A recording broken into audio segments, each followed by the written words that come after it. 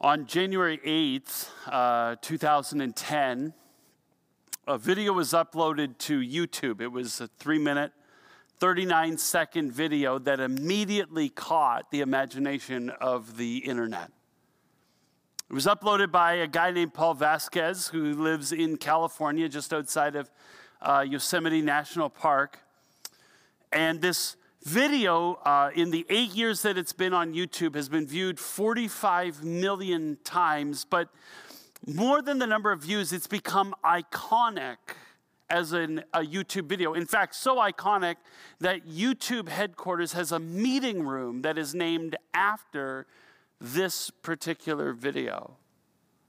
If you haven't already guessed which video I'm talking about, let me show you a clip of this video, just a 1-minute segment. Maybe you've never even seen it before. But word of warning, for those of you who can be offended by language, this guy is quite overwhelmed and finds, oh my God, a pretty relevant way for him to express that. So check out this video. Whoa, that's a full rainbow all the way. Double rainbow. Oh my God. It's a double rainbow all the way. Whoa, that's so intense. Whoa, man. Wow. Whoa. Whoa. Whoa! Oh my God! Oh my God!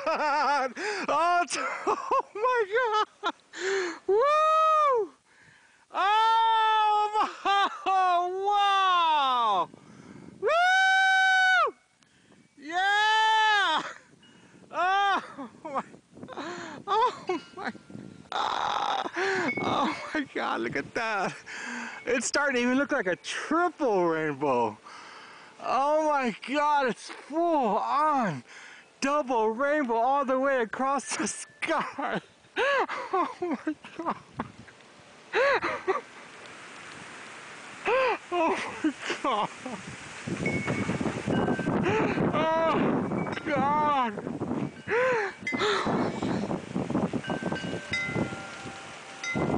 What does this mean? Oh.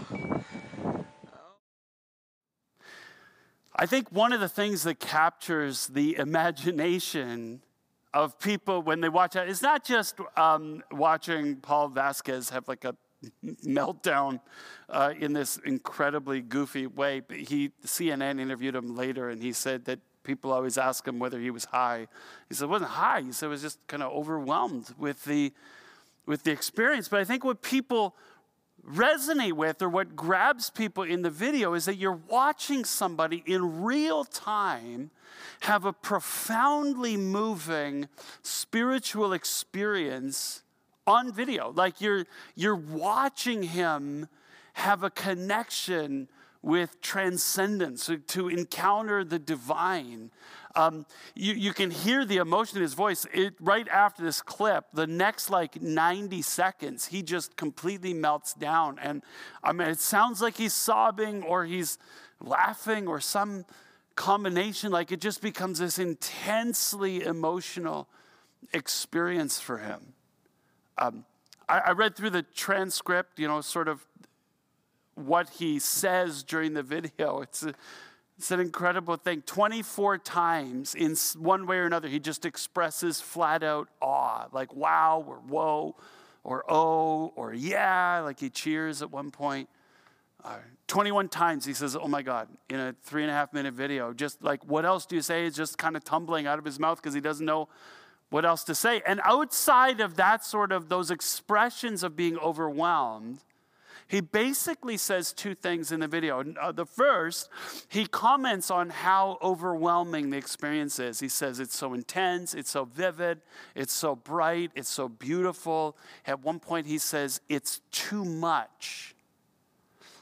And he's not talking about the number of lumens with which the rainbow is radiating as the white light of the sun is being refracted through the prism of raindrops in the air. Like that, he's not making a comment on the brightness of this experience of physics before his eyes. He's talking about the profundity of the experience, the depth of it for him.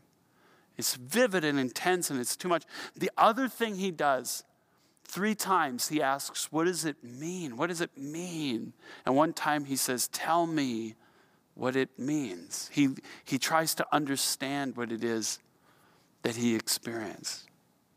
And at some level, as I thought about this sermon, which basically is a reflection of the question, I'm spiritual, so why do I need religion? The thought occurred to me that we all have these kinds of experiences. Maybe not with that sort of intensity, and maybe 45 million people haven't seen us have it, but we all have these, at various points in our life, these sort of profoundly spiritual experiences. Maybe it's, at the birth of a child, or maybe it's, at a moment when you experienced a miraculous cure, or your life was saved and you kind of feel like you have a second chance at life, or maybe it's when you discovered a higher power in the process of recovery from addiction, or just kind of being overcome by the beauty of art or music or architecture. We have these kinds of moments where we feel like we're overwhelmed with a sense of awe, like we're having some sort of direct encounter with something more than just regular life. CNN follows up with Vasquez, like I said, and he says, I felt like in that moment that I was in contact with something greater than myself. These experiences are like pure and innocent in a way. They're like what life in an undefiled way is supposed to feel like. And my guess is that you've had these experiences. I have, I know. In the summer of 2008, my wife Krista and I traveled to Italy for 2 weeks. My mom had died about a month earlier, and we just needed to get away and just be by ourselves and grieve and think and whatever. And in our first day in Italy, we were riding a bullet train from Rome to Naples, and I was just watching the Italian countryside go by when all of a sudden it occurred to me that Italy was one of the last places that my mom traveled with my dad before she got really sick and couldn't travel anymore. And in that moment, I kind of just sensed this deep connection with who my mom was. And actually, that whole Italian vacation I experienced through the lens of thinking about the fact that my mom had been there not that long before me. And I would always ask as we were going to certain places or doing things like, was my mom here, right? And if she was, what would my mom have thought about Pompeii? Or what would my mom have thought about the Colosseum? And if she hadn't been here, right, driving the Amalfi Coast or whatever, the question in my head was always, what would my mom have loved this? And what would she have thought of this? And it kind of all culminated for me. It was the last night of our vacation. We were eating at a restaurant, a really beautiful restaurant called Tortuga in a small town called Monterosso in the North Mediterranean coast of Italy. And we were sitting on the patio, which was sort of a pedestrian boulevard, and there was a stone wall. And on the other side of the wall was a cliff that bordered the Mediterranean, and the sun was setting, and the sky was on fire, and the sea was beautiful, and the food was delicious, and my wife and I were sitting there together in the quiet, and all of a sudden I was overcome, and I burst into tears, both at the beauty of it all, like it was beauty stacked up at a level that I didn't know how to process. And then simultaneously in the grief that my mom never got to experience, and she would have loved it. But it stands out to me as one of those moments where I felt like I was encountering something deeper than reality, than life. We've all had those experiences. There's a guy by the name of Gary Thomas who wrote a book called Sacred Pathways. And Gary Thomas says that our uniquenesses, our individuality, kind of gives us our own way to have our spirituality. he says for some of us, we are triggered spiritually by nature, right? Like Double Rainbow guy, Paul Vasquez, like we're triggered when we're in the garden or when we're in the mountains or on a hike or camping. Like being out in nature is where we find ourselves in that divine place, having spiritual experiences. For some of us, he says, like me in Italy, he says for some of us, our spiritual experiences are more sensual in nature. There are senses, the taste and the touch and the smells and the sights, all the ways that we absorb beauty. But for others of us, he says, our more natural way to have spiritual encounters is more on the ascetic side, in solitude and aloneness and quiet and silence. For some of us, we have profoundly spiritual encounters surrounded by people in the midst of celebration. I've had sort of spiritual experiences at rock concerts that have bordered on feeling like worship. Watching, Peter Gabriel. For other people, it's more contemplative. It's what happens in your heart and in your imagination. Thomas says, there are some folks who feel the divine wind at their back, as they're serving or as they're fighting for justice. And other people feel kind of the closeness of God when they're caring for somebody who's hurting. For me, when it comes to these pathways, there's two that seem to matter to me. Thomas says that some of us are traditionalists. That's actually the rituals and the symbols, the historic sort of ways of having spiritual encounters, even religious encounters that are meaningful. And to me, in the morning, my favorite way to pray is to sit with the Catholic prayer book and to read prayers composed by other people, including scriptures, but throughout the history of the church and just connecting with how other people have prayed to God. For me, reading in general, he calls it the intellectual pathway. Some of you know I'm in school. Lately, some of the most profound experiences I've had are reading the writings of a secular Jewish philosopher named Martin Buber, who's writing about people's relationships with each other in a book called I and Thou. I'll just read you one quote. Martin Buber writes this. This really struck me. He said, "In every sphere, through everything that becomes present to us, we gaze towards the train of the robe of the eternal you. In each, we perceive a breath of it. In every you, we address the eternal you. In every sphere, according to its manner." And I read that, and what I felt like God was saying, I felt like God was inviting me into a relationship with him, reminding me that in everyone and in everything that I encounter, all of it radiates the divine. That every perception I have in life is God whispering to me. And every time I address a word to anybody else, I am responding to God in a form of prayer. And it was just, I had to journal it and just think about it, reflect on that for a long period of time. Because God just met me in that moment in the writings of a secular Jewish philosopher who wasn't even writing about spiritual things. My point is only to affirm the fact that we are spiritual beings in ways that aren't dependent on religious structures. And so there is an underlying validity to the question, if I'm a spiritual person, why do I need religion? Especially because, now I'll affirm the other half of that question, especially because in some ways, like the late Christopher Hitchens has said, in some ways it seems like religion poisons everything. Right? You don't have to think too hard to begin to come up with examples of the ways in which religion has seemed to make the world worse. People fight because of religion. Right? Just think about the wars, whether it's the Crusades in the Middle Ages, whether the Israeli-Palestinian conflict, whether it's the Hindu-Muslim conflict in India, it's ISIS fighting to set up a caliphate, it's the Buddhists persecuting the Muslims and the Tamil minority in Southeast Asia. Like, people fight because of religion. Think about the ways that religion has tried to suppress the thoughts of free-thinking people Whether the Salem witch hunts or the Spanish Inquisition. The most famous trial at the Spanish Inquisition was Galileo. And the church forced Galileo to recant his mathematical proof that the earth revolves around the sun because they said he was reinterpreting scripture in a way the church did not approve. Think about the way the church has been complicit in colonialism, in the literal and cultural genocide of indigenous people, of residential school nightmares. The church, it seems at times, hasn't been a positive force in our world.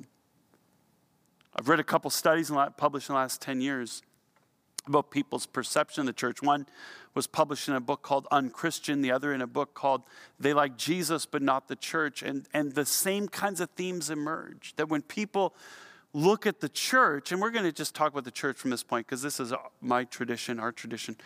I say the Christians are hypocritical.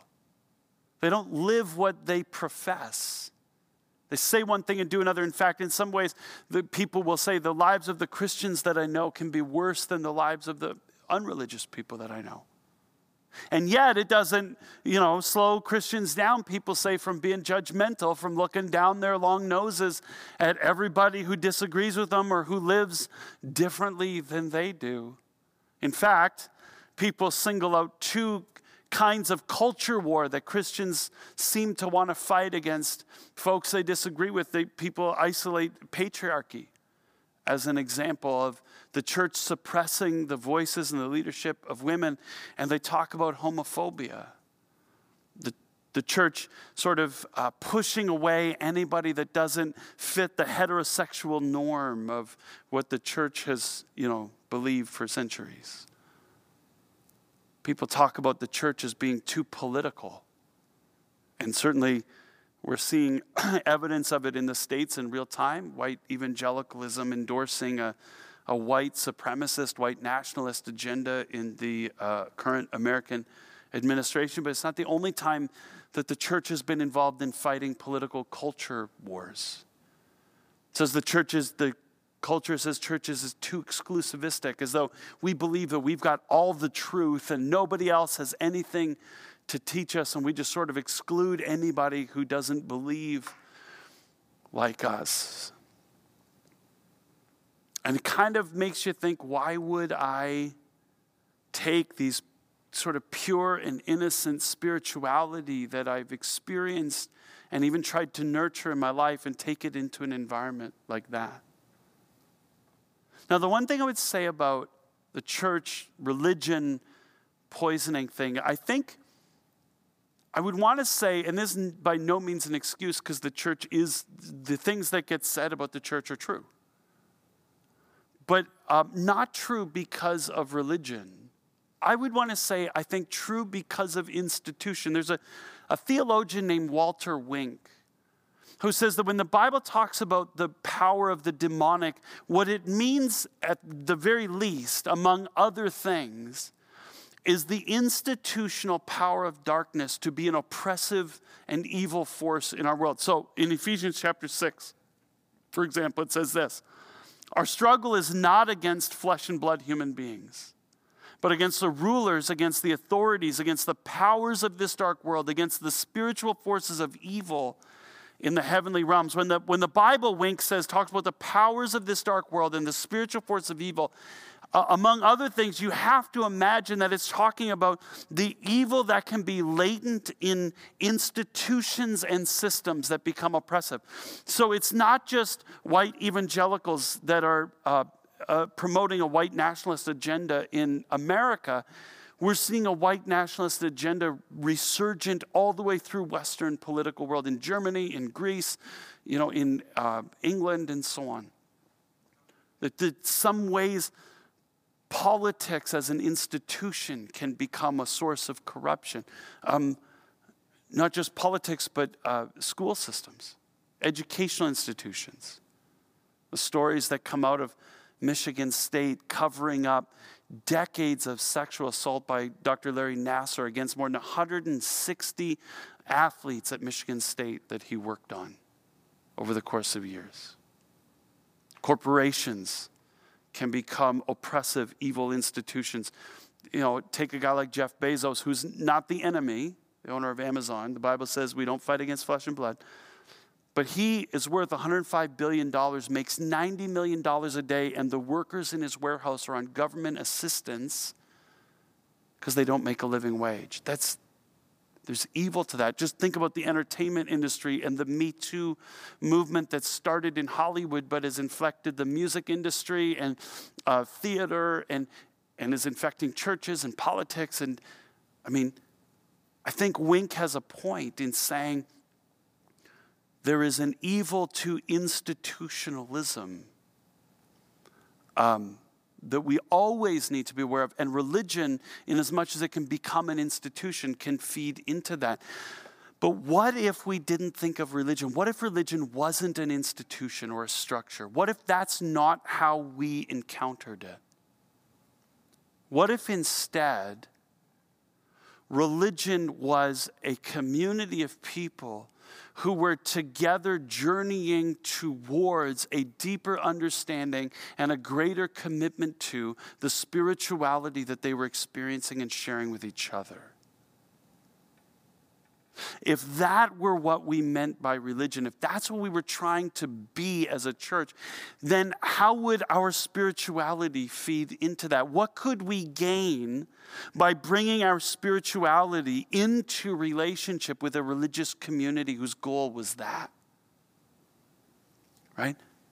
And I think there are 4 things. Number 1, you would gain the value of belonging. Right? If this could be a community, if a religious community could be a place where people surround each other with the goal of understanding each other and understanding experience, with the goal of sharing in this journey that we're all on together, how could we love and support and journey together with each other with this sense of belonging towards a deeper engagement with this spiritual encounter with the divine that we were sharing in common?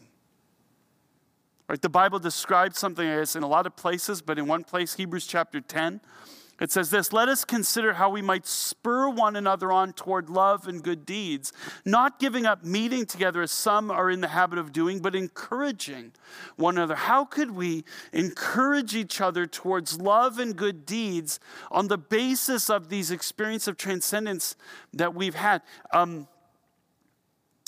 Paul Vasquez said to CNN that part of the legacy of his experience with the double rainbow was a commitment to be the kind of person who unites humanity together. This sort of one of the common impulses of these spiritual encounters that we have is this sense, this drive that compels us towards love. What if on the heels of that we surround ourselves with a community, we belonged to a place where the role of the community around us was to encourage us towards that love? Not in a way that creates uniformity or conformity, but a way that generates unity in how we walk with each other towards loving God deeper and loving ourselves better and loving each other in a way that's fuller and loving the entire world.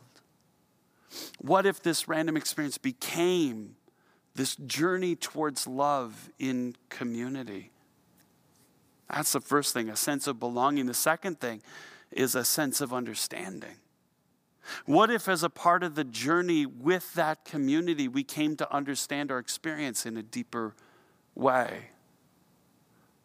One of the things that Vasquez says in the video over and over again is, what does it mean?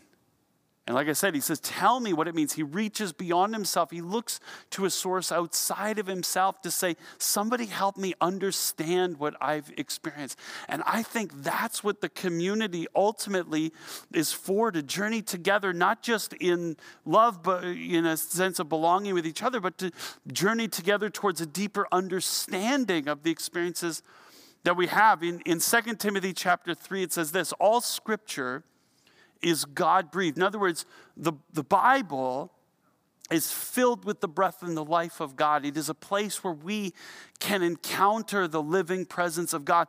And because of that, it is useful for teaching, rebuking, correcting, and training in living rightly with God and with ourselves, with each other in the world, so that the servant of God may be thoroughly equipped for every good work.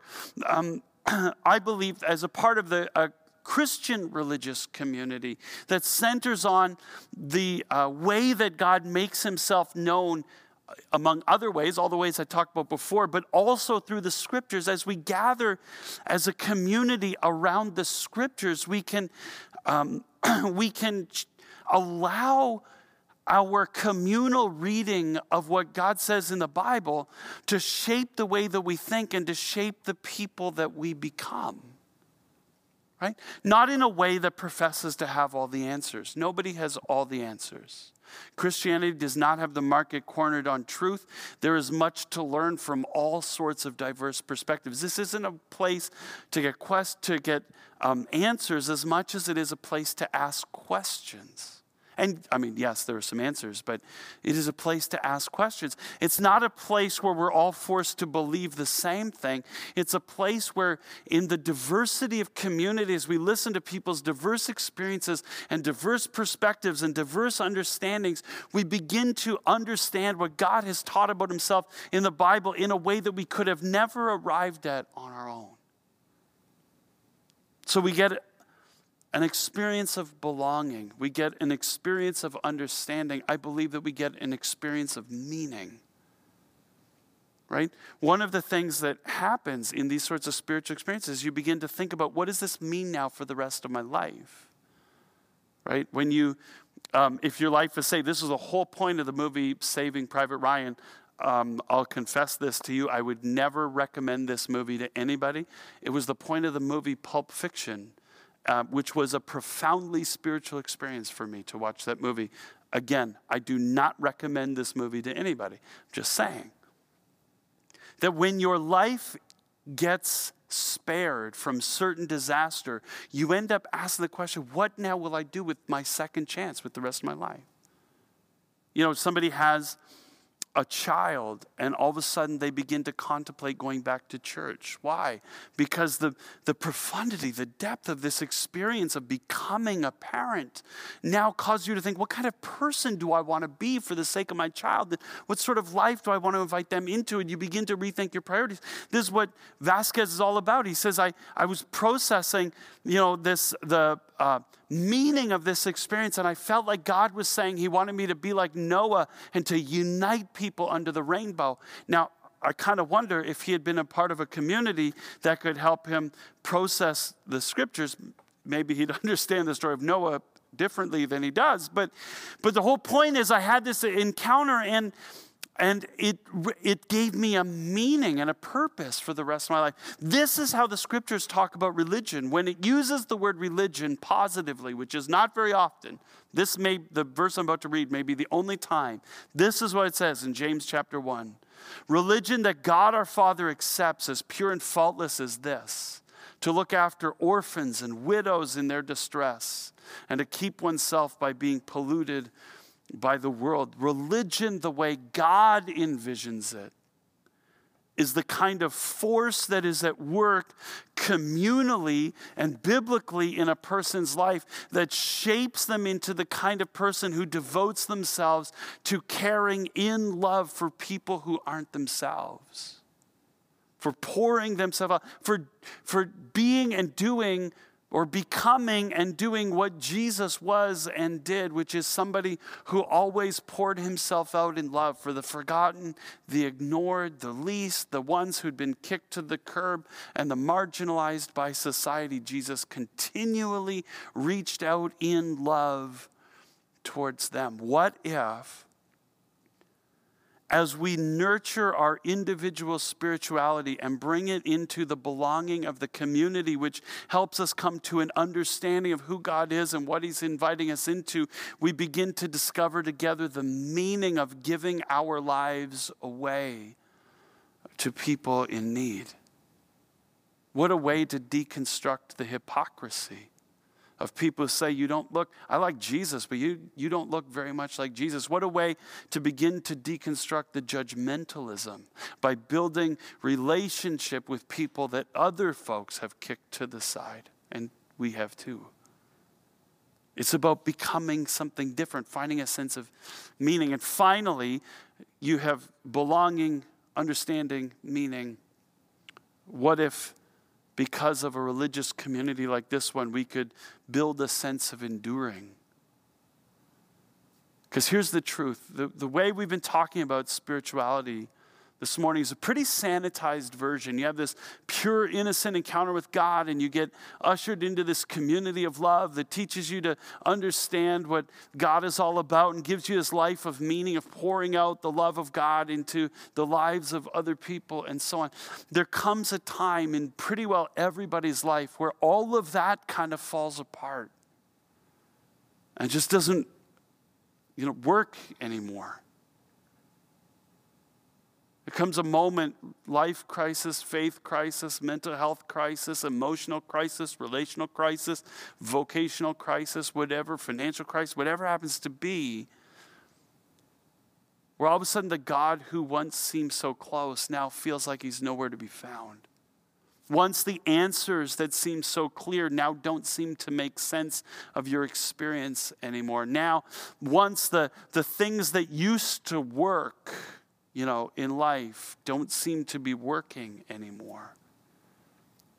And in the midst of the chaos of that season of the journey, the temptation's going to be to just give up and walk away, or to flop down and grow angry and bitter, to get stuck in your life, or to kind of retreat and fake it till you make it, put on a plastic smile and pretend that everything is fine. And what if right at that moment we were surrounded by a community who were committed to not letting us fall? We read these verses a couple weeks ago in Isaiah 43. God says this, "Don't be afraid. I've redeemed you. I've called your name. You're mine. When you're in over your head, I'll be there for you. When you're in rough waters, you'll not go down. When you're between a rock and a hard place, it won't be a dead end, because I am your God, your personal God." God makes this commitment to being with us in the moments when everything's falling apart. And the way that God is usually with us in those moments is in the hands and the feet of the community with which he surrounds us. A community that doesn't judge us for finding it hard. A community that doesn't blame us for the fact that life is blowing up. A community that doesn't pretend that it has all the answers, but is willing just to sit and to listen and to be present and continue to journey with us as we press through to the other side in this spirituality that is enduring because of the religious community that we find ourselves in. What if that's the point? What if God has made us to be spiritual people who are continually having encounters with him in various ways in our life? But what if the point is that we were never meant to do that spirituality by ourselves, but we were meant to step into a religious community who is journeying together with us towards a greater depth, leaning into these experiences that we share with each other, in worship and relationship, through whatever. And through that experience, we find a sense of belonging, and we find a sense of understanding, and we find a sense of meaning, and we find a sense of enduring. And that this community together is the way that we all become more deeply connected and more deeply reflective of this thing that we experienced in the first place. Because that's, I think, what we want to be. We don't do it perfectly, but this is who we want to become for the sake of all of us. Let's pray together. Father, I'm thankful for the ways that you have met each one of us in our own unique way, in our own unique experiences. The ways in which the veil between heaven and earth seems to get thin, and we feel like we're encountering you in this profound and direct, transformative way. I pray, God, that you would allow us in our community and communities like ours to become the kinds of religious communities that nurture belonging and understanding and meaning and enduring for those of us who are on the journey together, so we can lean in and discover you and discover each other and discover life the way it was always intended to be. Would you give each of us the courage to lean in, to be that for others, and to open ourselves for others to be that with us. And may we find you in the midst as we learn to do that. We pray these things in Jesus' name. Amen.